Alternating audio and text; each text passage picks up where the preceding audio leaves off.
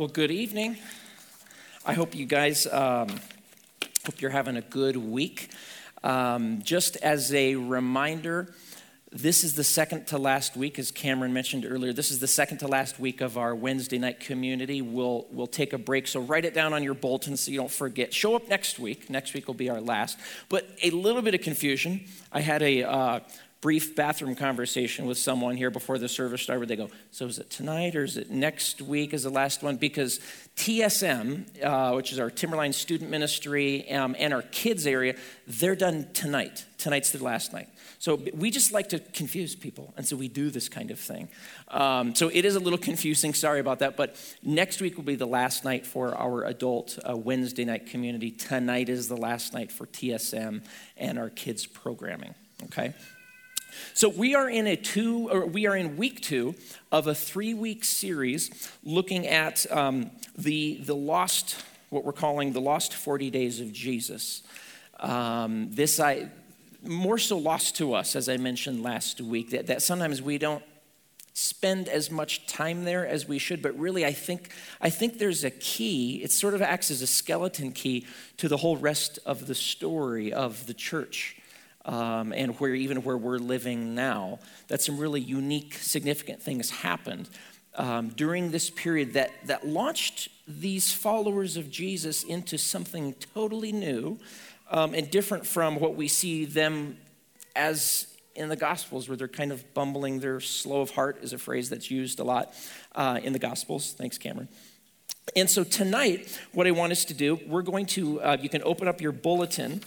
We're going to read John chapter 21, and then we're going to kind of just slowly go through it, kind of verse by verse. This is the last chapter in the Gospel of John. And I've asked Ricky to come tonight and to read for us. You can use this mic right here. And to read for us John chapter 21. Yeah, please stand up here. John chapter 21.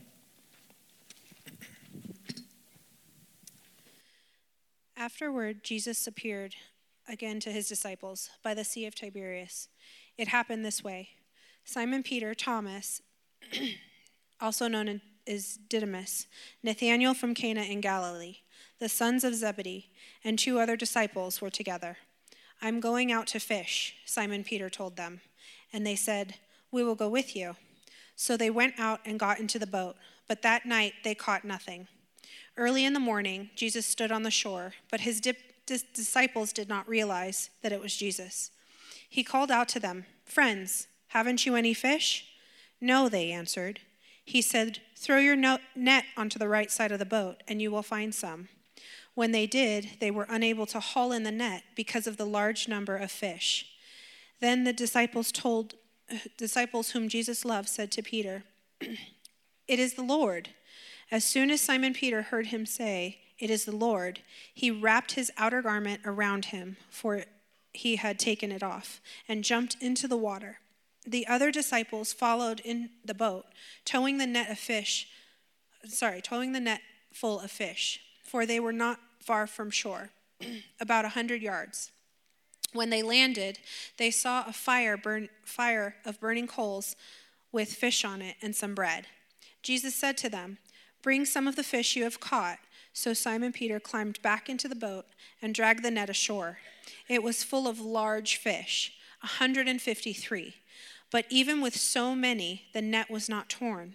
Jesus said to them, come and have breakfast. None of the disciples dared ask him, who are you? They knew it was the Lord. Jesus came, took the bread, and gave it to them, and did the same with the fish. This was now the 3rd time Jesus appeared to his disciples after he was raised from the dead. When they had finished eating, Jesus said to Simon Peter, Simon, son of John, do you love me more than these? Yes, Lord, he said. You know that I love you. Jesus said, feed my lambs. Again, Jesus said, Simon, son of John, do you love me? He answered, yes, Lord. You know that I love you. Jesus said, take care of my sheep. The 3rd time he said to him, Simon, son of John, do you love me? Peter was hurt because Jesus asked him the 3rd time, do you love me? He said, Lord, you know all things. You know that I love you. Jesus said, "Feed my sheep. Very truly, I tell you, when you were younger, you dressed yourself and went where you wanted. But when you were old, you will stretch out your hands, and someone else will dress you and lead you where you do not want to go." Jesus said this to indicate the kind of death by which Peter would glorify God.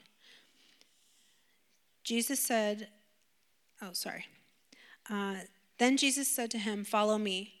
Peter turned and saw the disciples whom Jesus loved was following them. This was the one who had leaned back against Jesus at the supper and had said, "Lord, who is going to betray you?" When Peter saw him, he asked, "Lord, what about him?" Jesus answered, If I want him to remain alive until I return,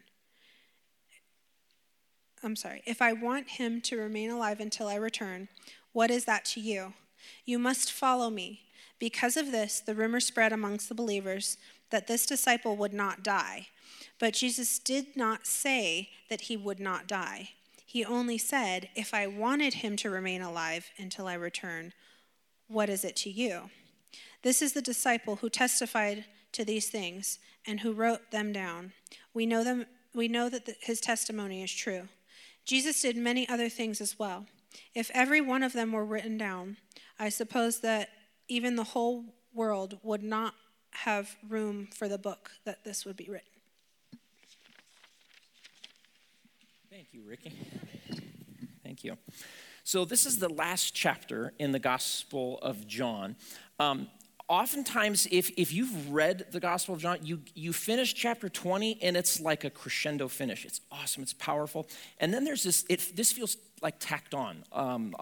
Oftentimes, people will say, maybe this was like a later edition, or maybe this was kind of 2.0 of John's Gospel, that he maybe like penned this chapter as almost like an epilogue to go along with it, to kind of like answer some hanging questions that are there.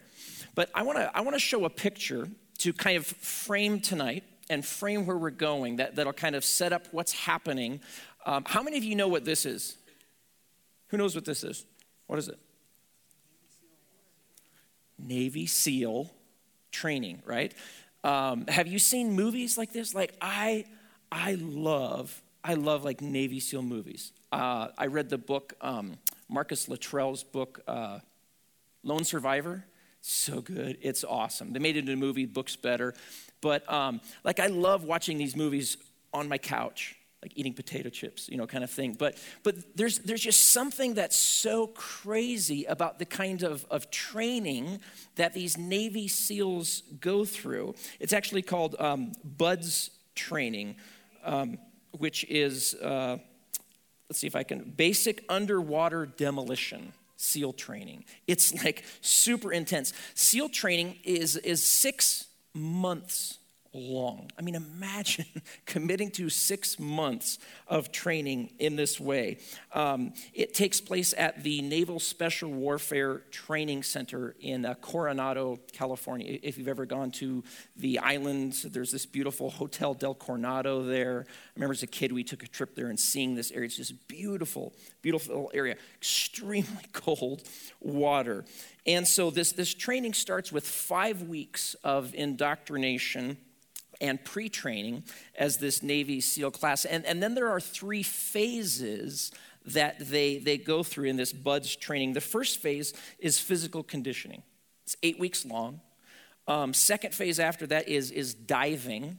It's also 8 weeks long. And then finally there's a land warfare that's 9 weeks long. But the first phase is the toughest, they say, because the first phase has in it something called, anyone know what it's called? Hell Week. It's like horrible. Like I remember in Luttrell's book, he spent like a couple chapters just on Hell Week, and it was like insane, the kind of conditioning these guys had to go through.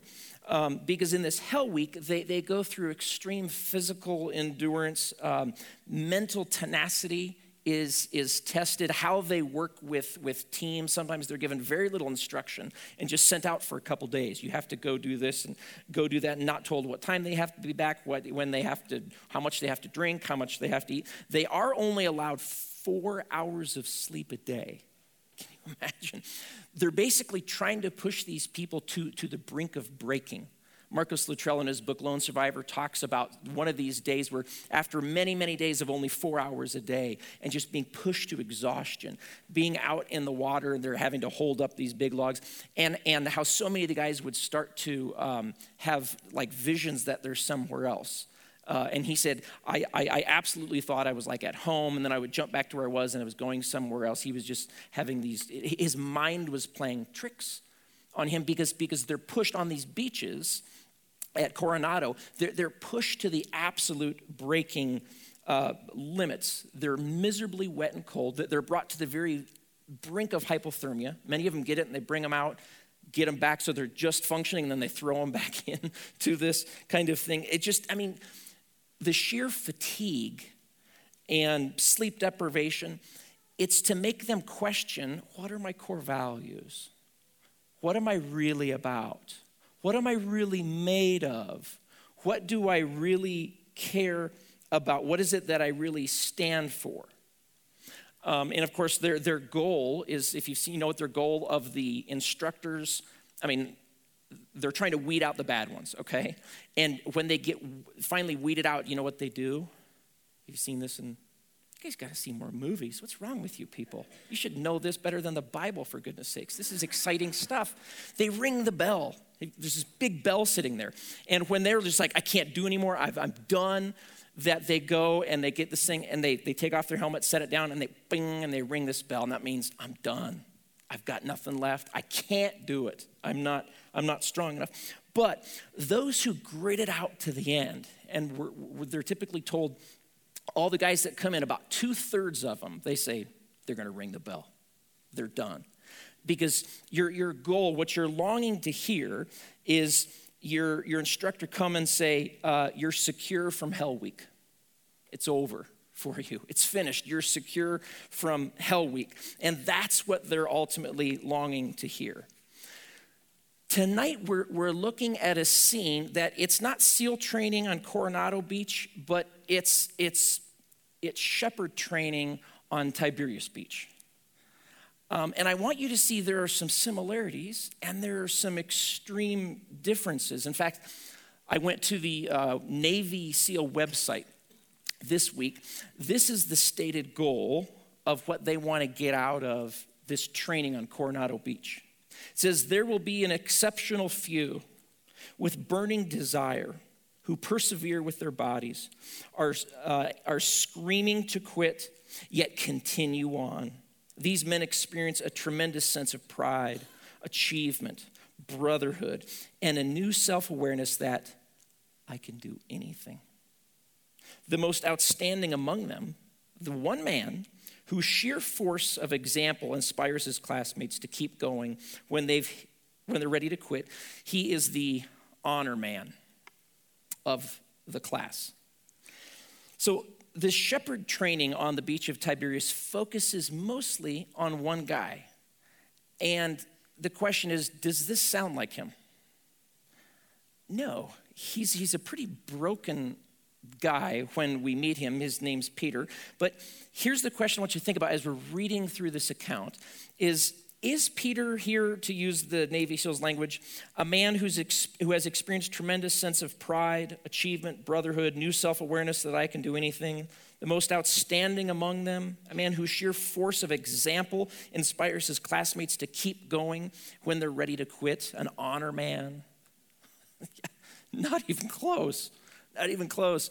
Jesus should have gone to SEAL school to pick people. Like, why does he go here? Why does he go to the beach of Tiberias to get his guys? Because at the end of his training, 3 years, not 6 months, 3 years, Jesus is with these guys, and man, they have rung the bell.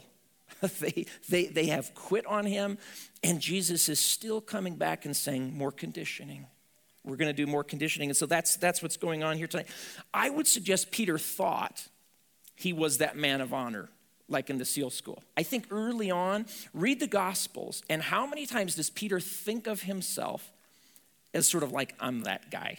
I'm that guy who can do that. You go back to chapter 13 of the Gospel of John, and you see Peter loudly and emphatically saying, I will die for you, Jesus. I'll do anything. I will not ring the bell. I will go to prison for you. I will do absolutely anything for you. In chapter 18, we see we see Peter in the Garden of Gethsemane, and we watch helplessly as he tries and fails, right? Even with his sword. We see after Jesus' arrest, Peter's following this arrested person and the ones who are taking him away. And he gets it horribly wrong. He denies Jesus in the city of Jerusalem. And instead of just getting out, just run, get out of there, Peter, he stays, and it gets like devastatingly worse and worse. And he keeps getting it more wrong and more wrong. And remember where he was? Remember where Peter was when he really got it wrong? You remember what he was standing by? It's a cold night in April. He's standing by a fire, right? He's watching Jesus. He's warming himself by a charcoal fire. Okay, store that away. He's warming himself by a fire. This is in April, same month as it is right now. It's an evening time, and he denies Jesus, and he hears the rooster crow for that final time. Imagine the smells. Imagine standing there, the sense of it. And then think of Peter going out of the city after this is over. He's going out in shame. He's angry with himself, right? He knows that Jesus knows that he let him down. He knows that the disciple whom Jesus loved, John, he knows John knows. He knows God knows. He's going out in just utter shame. And then the next morning he wakes up to find out what actually happened to his rabbi who was arrested. He was killed. He was killed. Okay, so back on the beach now, at the end of chapter 21, Jesus has been raised from the dead. Peter has already interacted. He's already seen him. This is not Peter's first encounter with the risen Jesus. They've met several times. They would have embraced each other. They would have cried. They would have talked to one another. But not even the resurrection has a magic wand to erase the memory of what had gone on. Many of you know the challenge of healing memories. It's a pretty serious thing, isn't it? The finding of forgiveness that can go back to a buried hurt, a buried fear, a buried failure, or a sin, and really deal with it. But see, Jesus knew that only by revisiting this and bringing it in to God's own healing could Peter, and I would suggest can we, get on with the mission that God has called us to, get on with just the life that God has entrusted us with. So that's what's going on here. It's ultimately about the mission of Jesus is sending us to, but like the SEALs, we have to have conditioning first. We're not ready yet. Peter's not ready yet. And so he's saying, no, it's about the mission. It's about what I'm calling you to, the life I'm calling you to, but I have to do some things in your life. I have to work on some things in your heart here. And so this is a missional chapter here. So let's go back. I want to read this. The context is Easter morning happened. The evening of Easter, that night, Easter night, all the disciples are still scared, questioning what's going on. They're in a locked room in a house somewhere. And remember, Jesus just like appears to them, like through a locked door. And Jesus starts laying down language for what it means to be his apprentices post-resurrection. Okay, so he's going to start laying down some language. Listen to this. This is in the chapter right before what Ricky just read. Okay, so it's not in your bulletins, but it's like immediately before. It says, again, Jesus said, peace be with you. Shalom. As the Father has sent me, missional language, I was on a mission, I am sending you now. So he's saying, my mission is now your mission.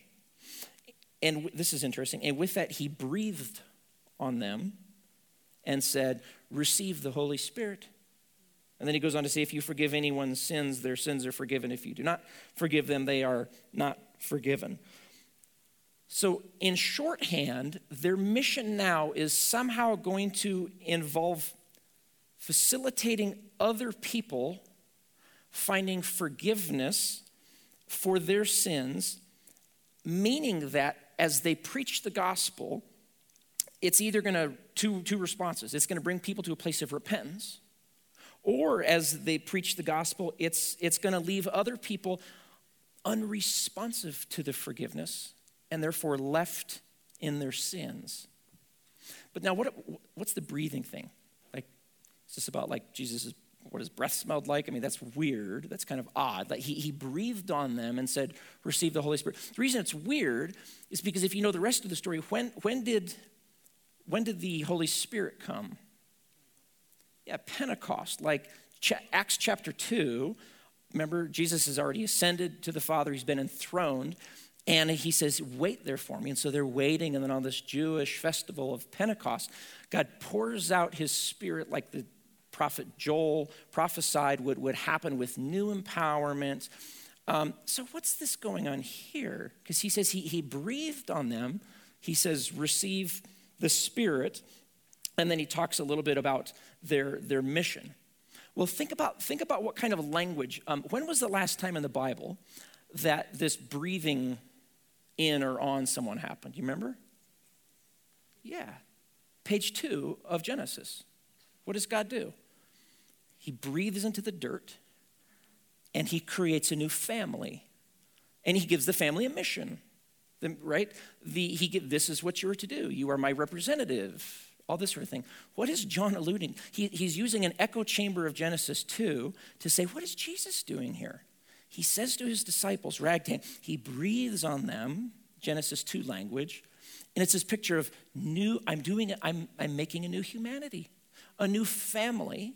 And of course, just like Genesis 2, a new mission that I'm calling you to. So he's not actually imparting the Holy Spirit to them, but at this moment, it's a symbolic promise of what Jesus continues to promise. Hey, I'm going to send another helper. Go and wait for another one like me to come. If I don't go away, I can't send another one. So this is another one of these symbolic moments of saying, I'm going to send you a helper, but you know what it's going to be like? It's going to be like new creation in your life. It's creating a new kind of humanity. And then the Apostle Paul picks up on that in his writings. He says, God has created a new humanity. Those of us who are not in Adam, but in Jesus. And so that's what's going on here. Now, the disciples have been instructed to leave Jerusalem. Because remember, where are they right now during this story? They're at the sea. They're on a beach. The Sea of Tiberias, or the Sea of Galilee, or the Sea of Gennesaret, that has different names that it goes by in the ancient world. So they've left, and Jesus says, go back to, remember our base of operation during the 3 years of ministry? That was around there. It was kind of the northwest side. He says, go there. And then John tells us that this account right here is this third appearance. There's a map that's going to come up here. This is an aerial map of a portion of Israel. And of course, you see in the center there, that's the Sea of Tiberias, or the Sea of Galilee right there in the middle. And like where you see that red kind of pin drop, that's Capernaum. So Jesus calls various disciples from there. You go up a little bit further, Bethsaida, a little bit to the right, that's where Peter's from. It just means house of fish. You can see in the current map, the water has gone down. Bethsaida used to be like on the coast. Now it's like a couple hundreds of yards away. They're pulling water from the Jordan River and the Sea of Galilee for farming and other things. And then as you move down the left-hand side, you see Gennesaret. You'll see Magdala, Mary of Magdala, Mary Magdalene. That whole northwestern coast is where Jesus spent an enormous amount of his time. He went into the synagogues around there, went into the homes of people, stayed in Peter's mother-in-law's home there. Let me show you a couple other pictures. There's actually three that I want to show. The first one is an evening shot. This was our trip last year that Jim Lindsay and I led to Israel. This is my friend George. He said, my wife said I have to get a picture of me in the Sea of Galilee. So he walked, this was evening time, sun is setting. So we're on that west coast side, like where that Gennesaret was, and we're looking east. We're looking toward see those big hills over there? Those are the Golan Heights. So the sun is setting, it's beautiful, it's quiet at night. The next picture is kind of a midday picture. A couple of our friends here tonight are in this one. I didn't get your permission, sorry about that. This is midday. And this is also looking, it's on that west side, it's looking out at the Sea of Galilee. You kind of see the size of it. And then there's a final one. This is early morning. This is the time of day that we're reading about in the story. So I got up early this morning, walked out onto this long pier, and the sun was just about coming up. You can see it. It's quiet. It's still. It's beautiful.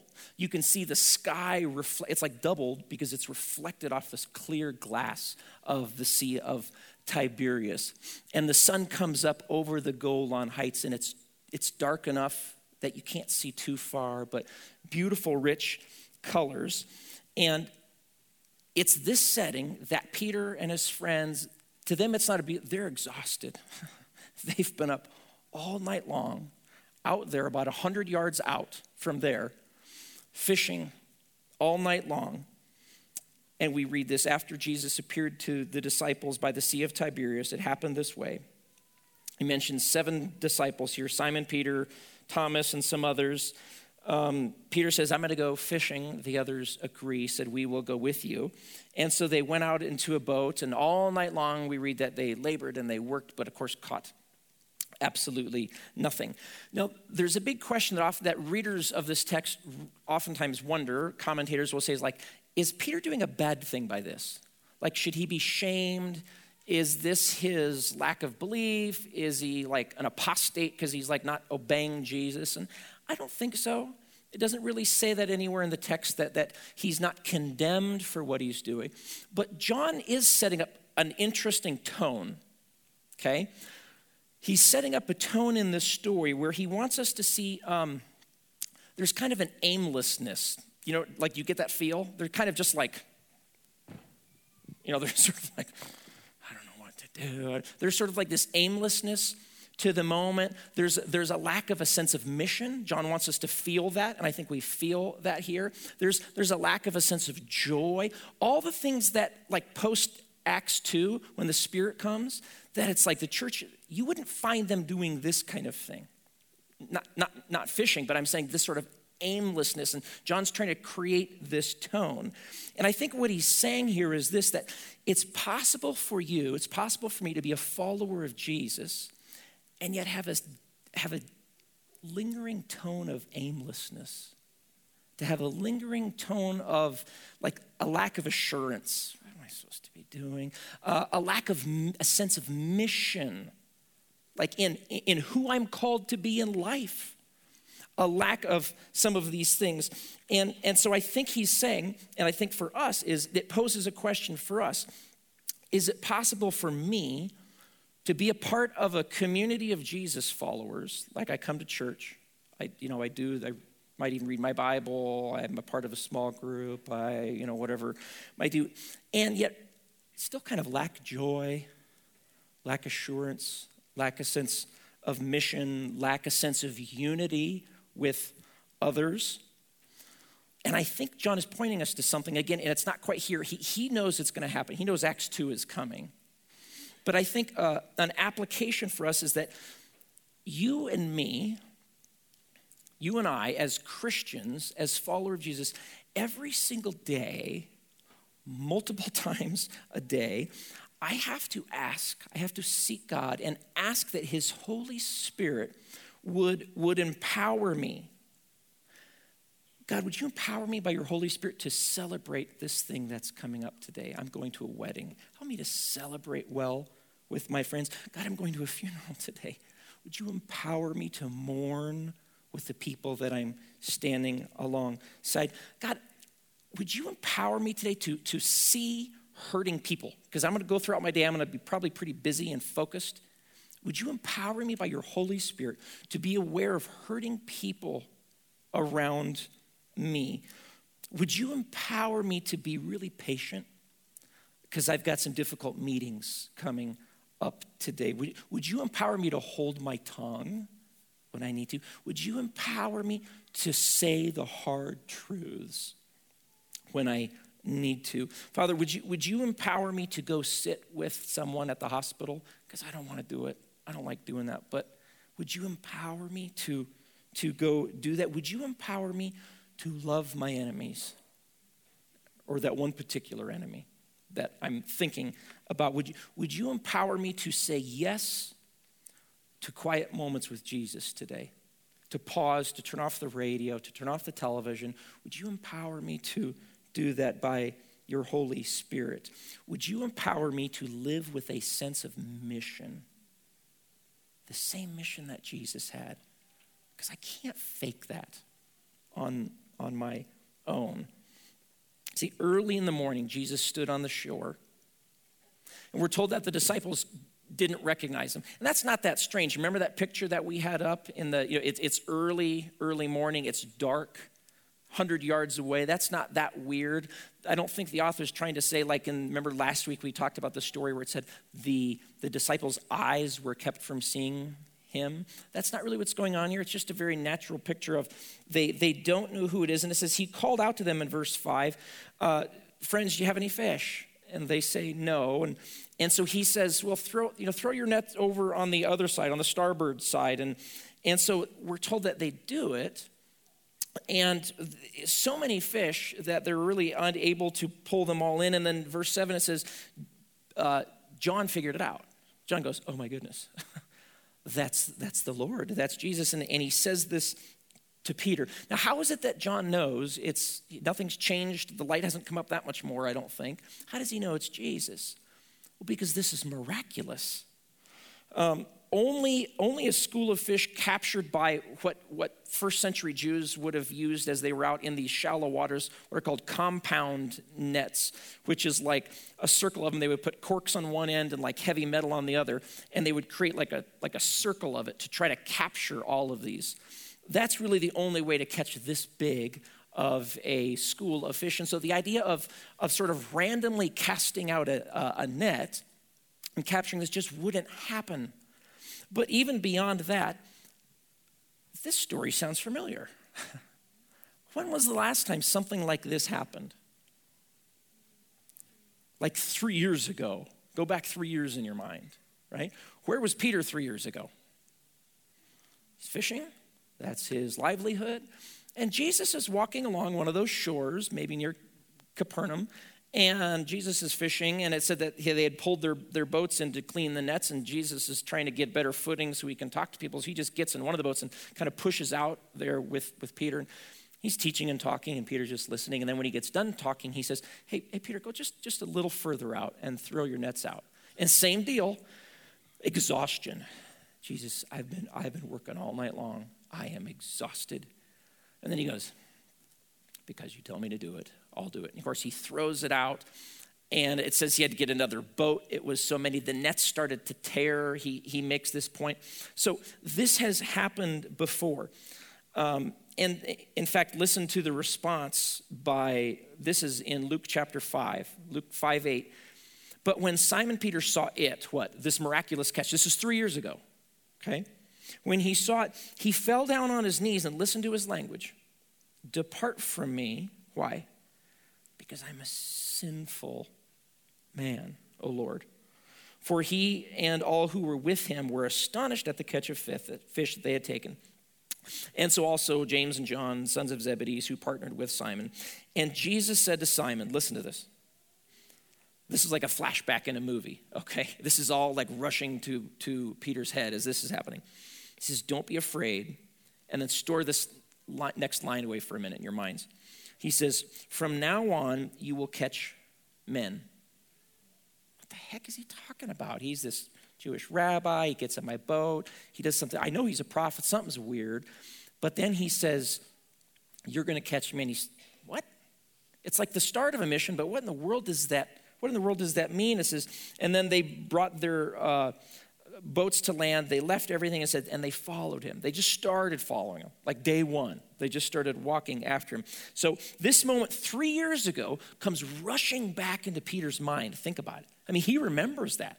This was a pivotal moment in his life. This comes rushing back in his mind. In verse 11, it says, as soon as Simon Peter heard John say, it is the Lord, what does he do? It says he wraps his outer garment around him, for he had taken it off, and he jumps into the water.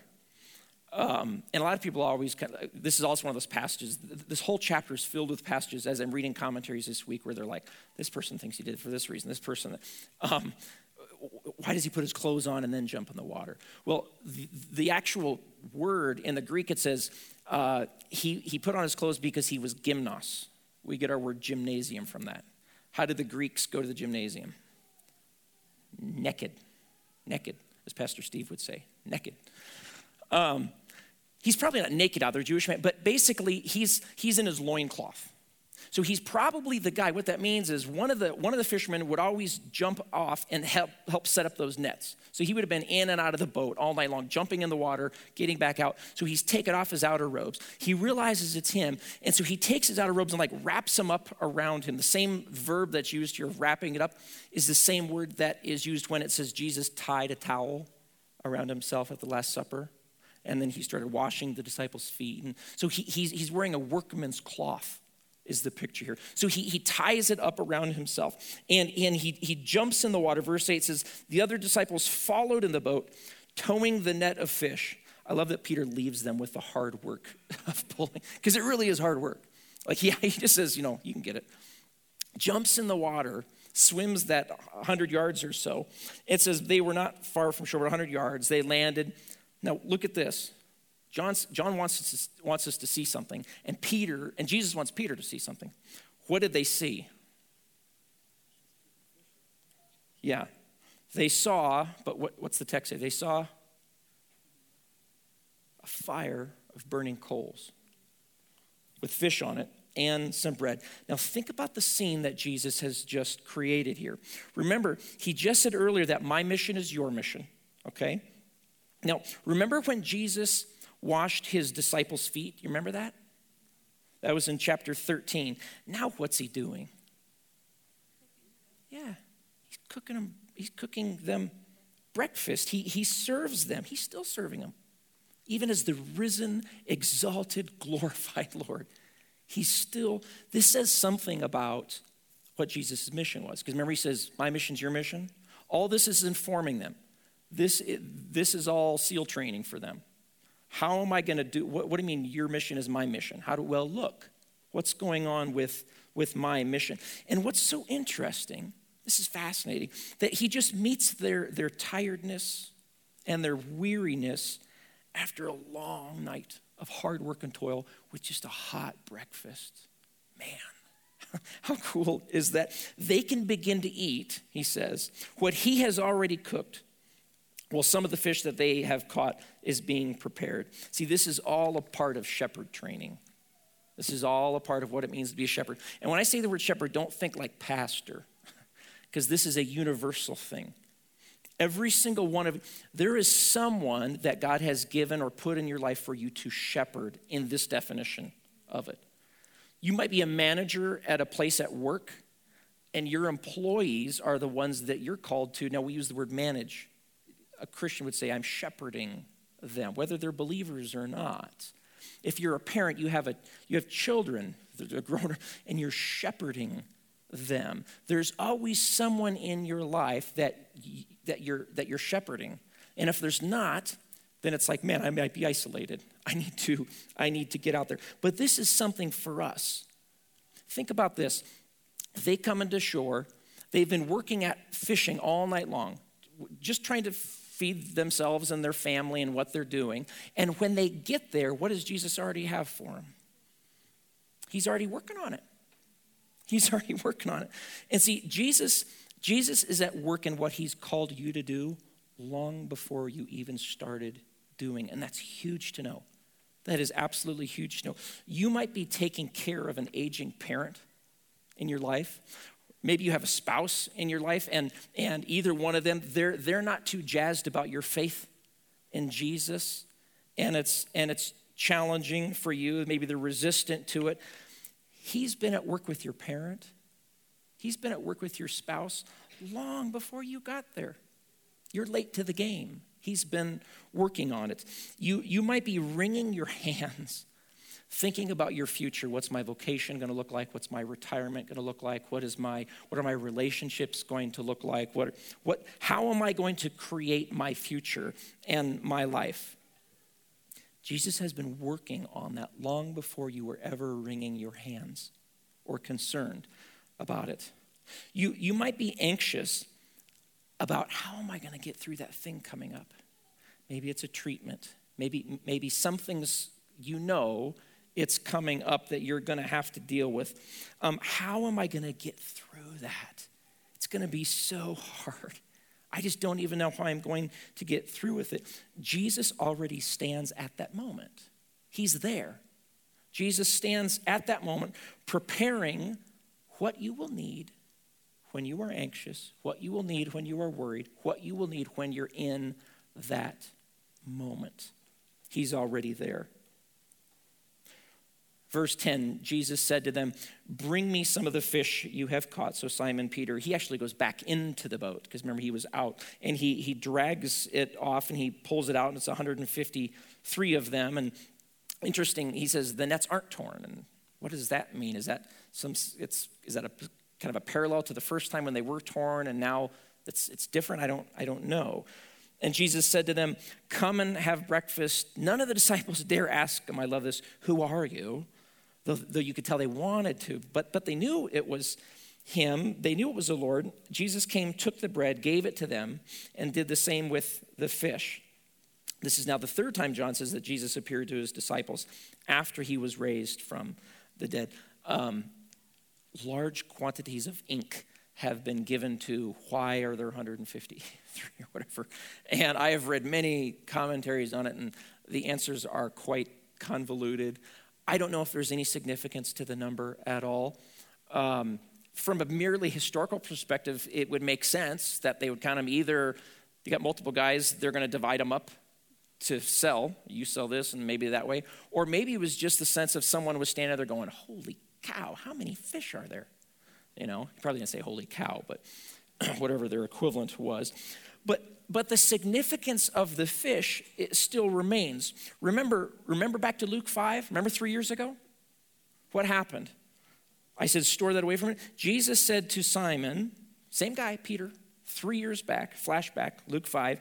He says, don't be afraid. From now on, you will be catching men. It's starting to come together. That's why he said that. That's what's going on. His mission is now my mission. It's like starting to come full circle in Peter's mind. It's starting to make more sense to them. Okay, that was phase 1 of shepherd training on Tiberias Beach. It was about reestablishing the mission of Jesus and saying, my mission the whole time is now your mission. You take ownership of this mission. And this, I think about our mission as a church. Does anyone know what our mission statement is? Timberline Church exists to lead people into a transforming relationship with Jesus and with others. That's not unique to us. I mean, we're just copying from the Bible, right? That's your mission. That's my mission individually. That's our mission corporately. Okay, so phase 2 of shepherd training on Tiberias Beach. So think about the setting. Jesus and Peter, remember what they're sitting around at the beach? What are they sitting around? John wants us to see this. They're sitting around a fire, a charcoal fire. Again, when was the last time, quite recently, not 3 years ago, very recently, that Peter was sitting around a fire? He's in Jerusalem. He's warming his hands at that fire. It's that April night.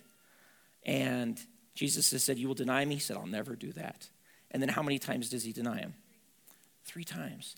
Jesus always does things intentionally. He just created a learning moment for Peter that's transformative about the fish. Remember that 3 years ago thing? And now he's creating another moment for him around a fire. He goes, come here, come a little closer to the fire. And you know Peter can't miss this. Do you see it? Peter's thinking about this moment. He's thinking, I remember the last time I was by the fire. I remember what happened. I denied Jesus 3 times, the very thing that I said I wouldn't do, this triple denial. And so in phase 1 of shepherd training, Jesus creates this experiment, and now this is phase 2, and he invokes this memory of sitting by the fire of when Jesus rang the bell, or when Peter rang the bell, so to speak, when he said, I'm done, I quit. In verse 15, when they had finished eating around this fire, Jesus said to Simon, Simon, son of John, do you love me more than these? Again, a lot of question, what does he mean by more than these? He probably means, and here's why, is your love for me greater than their love for me? Do you love me more than John loves me? Do you love me more than James loves me? Do you love me more than that guy loves me? And here's why he said it. It's not because Jesus needs to know, who loves me the most here, because you're going to become my favorite guy. Jesus always does things to reveal things in people's lives. And listen to what's going on here. So why ask that? Here's the question. How often has Peter boasted about how committed he is? How often? Like all the time, right? There's no other disciple who's not a bigger talker in terms I'll do that. I'll die for you, Jesus. I'll do it. He's always boasting about his spiritual will, how strong he is spiritually, how resolute, what he will do, that he will come through. How self-righteous is his response here? Listen. He says, yes, Lord, you know I love you. Jesus says, okay, feed my lambs. Again, Jesus said, Simon, son of John, do you love me? He answered, yes, Lord, you know I love you. Jesus said, take care of my sheep. A third time, Simon, son of John, do you love me? Now here's his big chance, right? Jesus, I will die for you. Of course I love you. I would do anything for you, right? This sort of spiritual pride of how strong he is. Listen to his response. Listen to the tone. He said, Peter was hurt because Jesus had asked him the third time, do you love me? And listen to what he says. Lord, you know all things, and you know that I love you. Jesus says, feed my sheep. See, Peter has disowned Jesus at the previous fire 3 times. And so this very simple but profound confession is also 3 times this picture of bringing him back. But how much arrogance and self-righteousness is in his claim about how much he's in with Jesus? There's not a shred of it. He can't bring up his long history of service to Jesus. He can't bring up that he was the choir director for many years. He can't bring up that he has selflessly led the small group for so many years, or that he has been doing the meals ministry for so long and never received any thankfulness. He just says, you know my heart. For the first time, Peter's not justifying how in he is. For the first time, he's not justifying how committed he is to Jesus. For the very first time, he doesn't have to prove himself. See, I believe that spiritual pride began to break in Peter, because this is a different Peter. He's not yet transformed by the Spirit, but this is a different Peter. Spiritual pride has been broken in his life. And see, here's the danger I would suggest, that anytime spiritual pride is in your life, and when spiritual pride is in my life, I'm going to have a tendency to become blind to small sins. Can I put it that way? One of my heroes of the faith, Johnny Erickson Tata, who has been a quadriplegic for 50 years, almost of her life. She's almost 70 now after a diving accident when she was 17 years old. She wrote an article recently where she talked about her tendency early on was to, the phrase she used was housebreak small sins. Like an animal, you housebreak them, kind of make them manageable, taming them to look respectable. And she talked about how when she was young, she began to recognize that she had this dullness to the convicting power in her life. And she followed it back to, she said, because of this sense of, look at all the things I'm doing. Look how committed. I am so committed. And then it dulled her and it blinded her to the small things in her life. And she said, my final prayer was, God, help me to become aware when I have an itchiness to get my own way. I love that phrase. An itchiness to get my own way. I don't know about you, but I have an itchiness to get my own way all the time. But she became aware of that in her own life. And see, that's the spiritual pride that I think is beginning to dismantle in Peter's life here. And this is the part of the beach training. And then he says, verily, I tell you, when you were younger, there's this weird statement about Peter's future. When you were younger, you dressed yourself where you wanted. But when you're older, he says, you're going to stretch out your hands.